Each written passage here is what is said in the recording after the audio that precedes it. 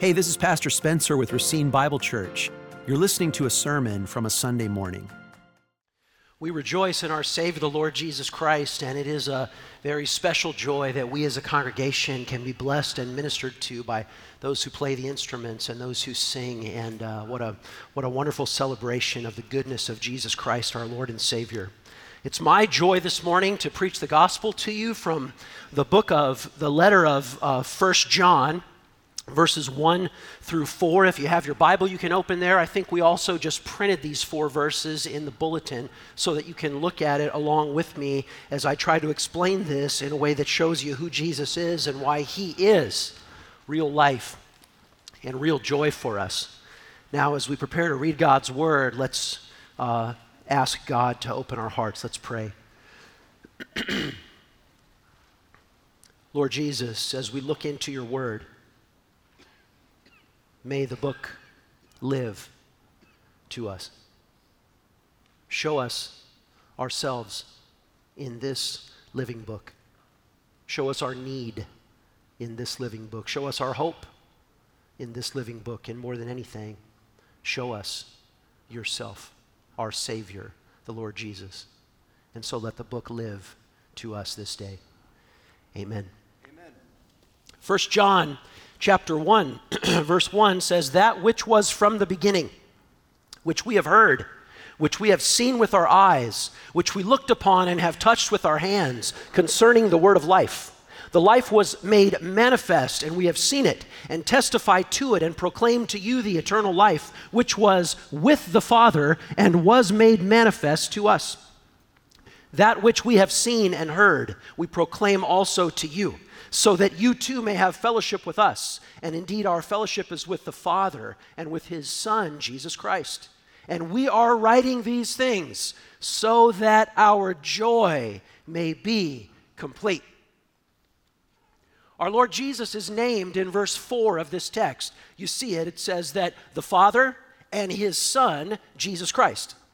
But Jesus is called by another name. Oh, how many names are there for Jesus? He's called by another name in verse 1. He's called that which is from the beginning. And also in verse 1, he's called the Word of life. And then this text, helpfully, like several texts in the Bible, it lays out why it's there and what's the point of it. And you see that in verse 4. John says, "This is why I'm writing." He says right there in verse 4, "This is why I'm writing, so that our joy may be complete." And our joy simply means the one speaking and the ones reading or listening, so that both of our joy may be complete. What does complete mean? Well, that means that I want to preach to you this morning about a joy that isn't a Band-Aid, and it's not a mask of a phony smile over pain that's never taken away. It's not a temporary distraction. It's not something that's evanescent and pops away, but it's eternal and it lasts. That's what it means to have complete joy. Well, how do we get that? And is that even just like some sort of dream and a wish? And I think it's kind of like this. What's offered in verse 4 is so good. What's offered in verse 4 is, so to speak, too good to be true. And that's why, remarkably, verses 1, 2, and 3 are just, they're just packed in with thoughts of how realistic it is. Did you see how all this language of how real it is? He says we've heard it, we've seen it, we've looked upon it, we've touched it. That's why John is saying the life and the joy that I'm offering is not just a religion, and it's not just a message. It's not just a point of view. It's an actual person who lives and who we touched and who touched us in return. You see, it's so real that in verse 1, he says we've heard it, we've seen it, we've looked upon it, and we've touched it. And then he says again in verse 2, it's manifest, it's seen, it's testified, we proclaim it. And then he says again in verse 3, we've seen it and we've heard it. No less than 10 or 11 expressions in these opening 3 verses about the tangible, visible, real, authentic, actual nature of this joy. When Christ came, every song that we've been singing is about the arrival of Christ among us and with us. When Christ came, we could finally not just say like everybody in the Old Testament said, we believe God, we worship God, we know about God. When Christ came, John was able to say, we touched him. Not only did we hear him, not only did we see him, but we touched him because he was and is one of us. Touching in John's description is the conclusive proof of the actual historical verifiable reality of Jesus, who is the one who offers without fail a joy that is complete. And the joy that he offers is as real as he is. That's why this text is at such pains to declare how real Jesus is, because of how real the joy is. And that's what we gather to celebrate. That's why all of the instruments and all of the voices, that they can't possibly measure up to the kind of thanks and the kind of praise that Jesus deserves. Jesus is the greatest subject of song and of praise because Jesus is the provider of the greatest light and life and joy that humanity could ever know. Jesus is so good. There are a lot of people in this church who try to read through the Bible once a year. Jesus is so good that we're always going to be like the elderly lady who just finished reading through the Bible for another year, maybe her 58th time going through it. And she says, without any dramatic flair, she just says it because it's real. She says, I think I know more about Jesus now than I ever did before. And I'm just beginning to glimpse how much more of him there is to know. Somebody once said that as the island of our knowledge grows, so does the shore of our ignorance. Well, that's true of Jesus. That's true of Jesus. He's better. He's better than we'll ever exhaust the knowledge of. And that's why John is so sincere and clear to say we touched him, we heard him, we were with him. The joy that I'm offering you is not just a wish and it's not just a Band-Aid. It's actual and verifiable because we find it in him. John writes this probably as a very old man. And when he says in verse 2, he appeared or he was made manifest to us, he's writing as one who was there with Jesus. And when John says there that Jesus appeared to us, and he says it in the past tense, that's because John was there at the cross. And that's because John was there, the first one there, at the empty tomb. And John was there when Jesus ascended, promising to return. All this because John's understanding, and he wants us to understand how real Jesus is and what is the life and the love that Jesus offers us. This text is not a philosophy kind of about God's love. And this text is not just sentimental penmanship of religious well wishes. In this text, John is saying, I had an actual encounter with Jesus which changed me and filled my life forever with joy. And now I am declaring that to you because I want the same for you. That's what every Christian does. That's why the mission statement of this church is making and training disciples of Jesus who will make and train more disciples of Jesus. That's what it's all about. That's what it all boils down to. You know that concept of boiling something down? The day before yesterday, I made a big pot of chili.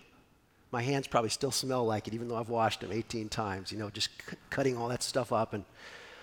And when I make it, I keep the lid off of it, and I boil it down because, boiling it down gets rid of the excess liquid so that it's just what you want in there. When it comes to knowing Jesus, even when it comes to the way that John is writing here, I think there's something to the fact that human hearts, your heart, my heart, they can be boiled down to what we would call first principles, the bedrock of what we really believe about ourselves and the world. What are those first principles? So no matter what's going on in life, you're always trying to figure things out, and you're always trying to make a better choice. Your first principles are those principles that you don't even think about.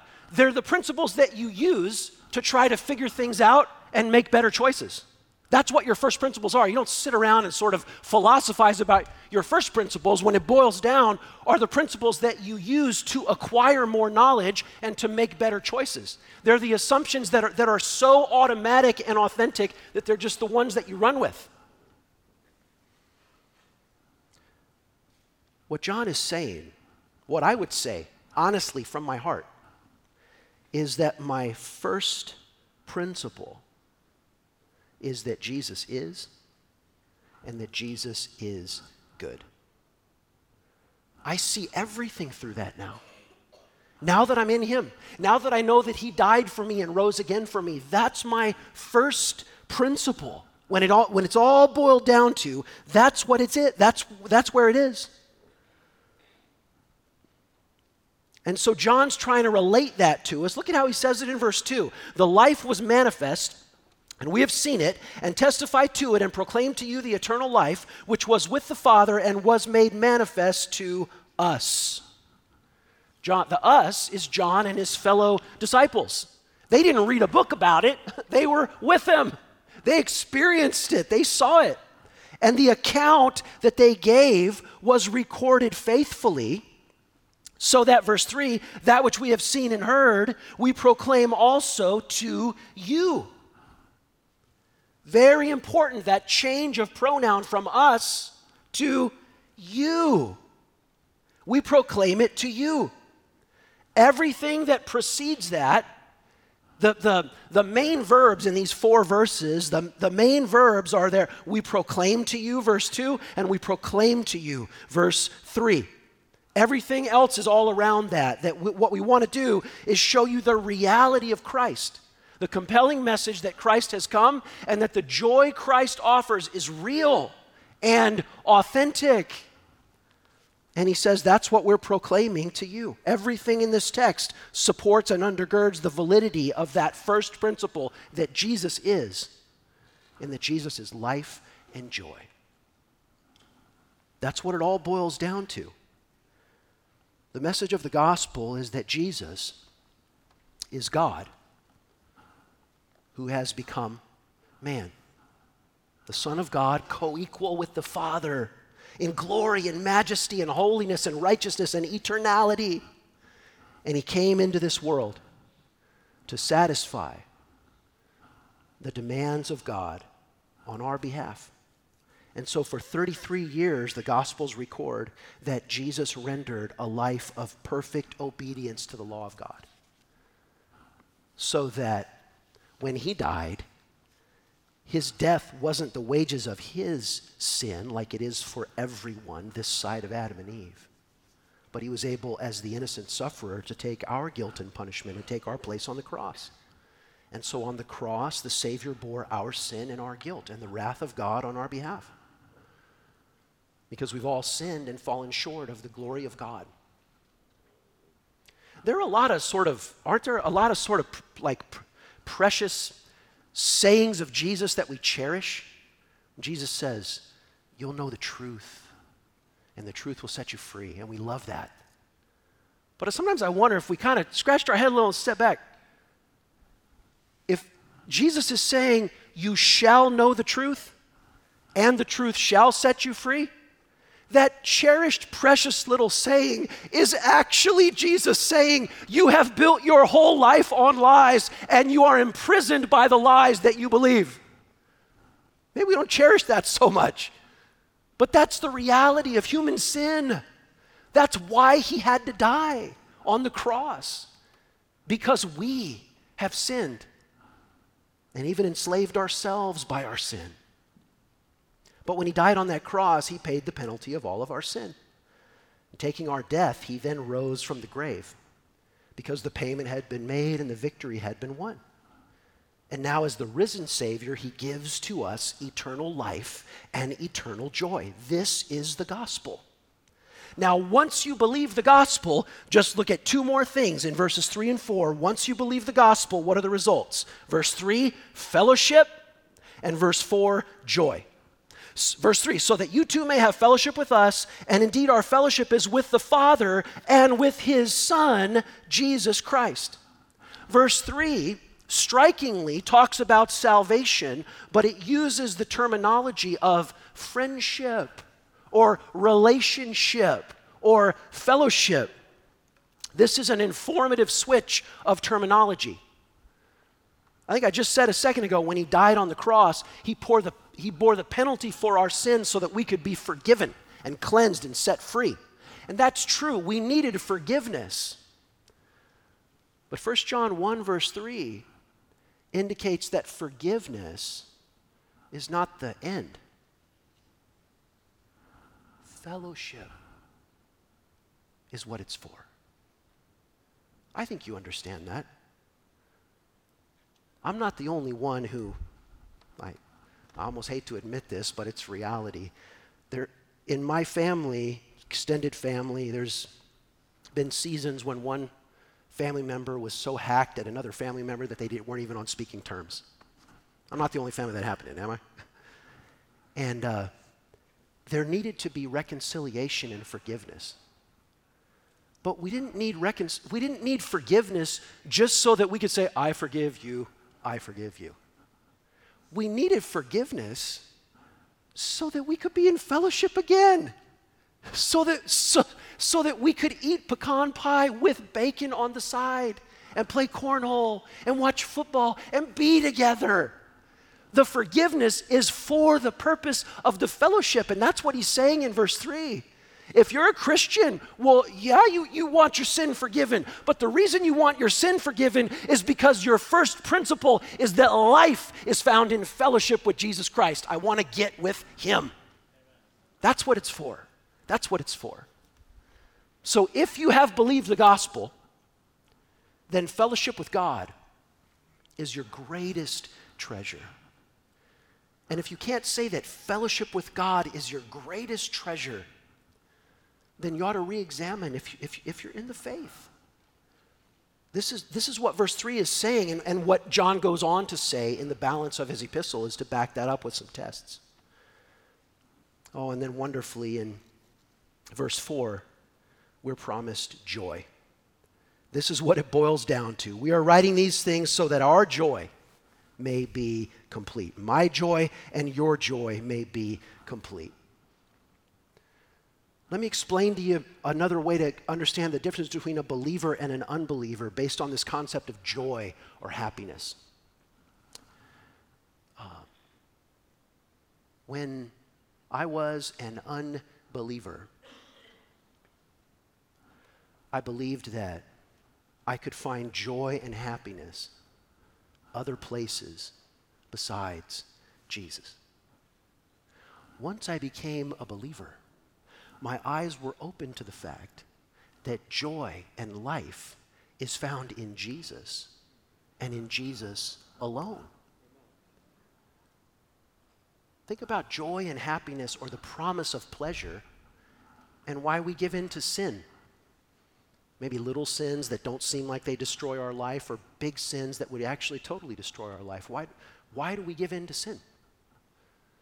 It's because every time I sin, I'm deciding there's some joy, there's some happiness, there's some pleasure, there's something good for me that's outside of the command of God. This is the original lie of the serpent in the original garden. He says to them, with his forked tongue, he says to them, God's commandment that you shouldn't eat that tree is keeping you from joy. That's the original lie. When you become a believer, then this book, and John talks about this in 1 John 5 when he says his commandments are not burdensome. When you become a believer, this book is no longer like a bunch of rules and fences that keep you away from the good stuff. When you become a believer, what your understanding is, God has written this to me. Your first principle is, God has written this to me because he wants to guide me into joy that will last forever without regret. That's the reality of conversion, of saving faith. It's the cardinal difference between a first principle of an unbeliever and the first principle of a believer. Moves on that. Every unbeliever or every believer, when he or she strays into sin, does so because he or she is convinced that they'll find life, happiness, joy outside of God's ways. Every believer chooses Jesus because he or she has become convinced that in Jesus is real life and real joy. Can't you see that Jesus is true God and true human? Where else would we go to understand God? Where else would you go to understand your own heart but to Jesus? Where else would you go for life and real lasting joy? Let's pray. Lord Jesus, as we've read and heard your word preached and explained, would you write its truth in our hearts? Where there is resistance, would your sovereign Spirit break down the resistance?